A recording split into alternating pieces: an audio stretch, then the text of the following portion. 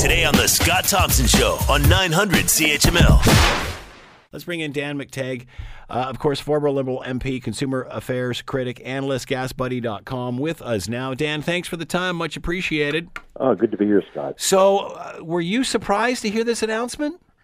Well, I was surprised to hear the announcement on the heels of the fact that an Indonesian company, a very large company called Petronas, only 2 years ago, basically pulled out of the whole deal. Didn't want to become part of this, was concerned, among other things, about the climate as far as investments were concerned, the cost of natural gas being as cheap as it was. So for a variety of reasons, they had made the same commitment, $37 billion, same location, same pipeline.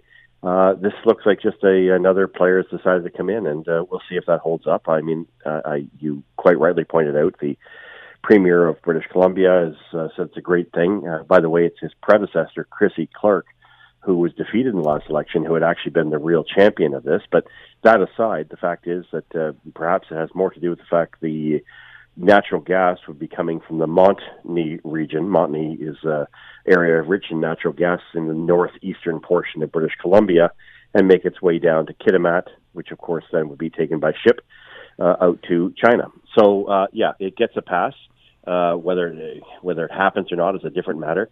While Trans Mountain, from some analysis I hear this morning, your own David Aiken suggesting that it may not, TMX may be dead. We'll see what happens. There's some scuttlebutt on that on Twitter, but I'll leave that for what it is for now and suggest that I can't understand why one would be given the boot while the other one is given the royal carpet treatment.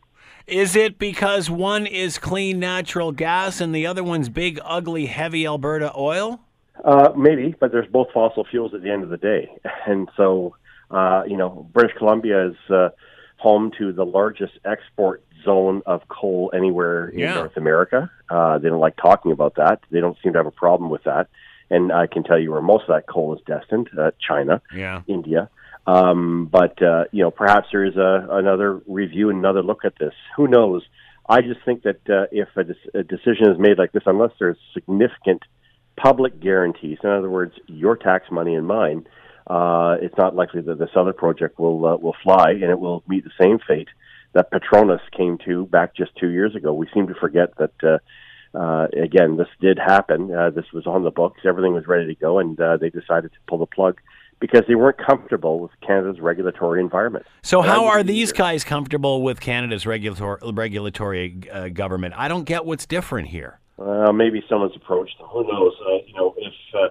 If, for instance, the Green Party decides to pull its 3-seat support from the Horgan government, the NDP government that's played footsies with them on Trans Mountain, then you could be into a provincial election. But I suspect that everybody's behind this. No one would be against it. Except, of course, what some have referred to as the enviro freaks, who will only accept certain things under certain conditions. But those generally will be put aside, and we'll see what happens. This may be several years away. There may be, fortunately, some greater inclusion of Indigenous groups that may take an equity position or be offered one.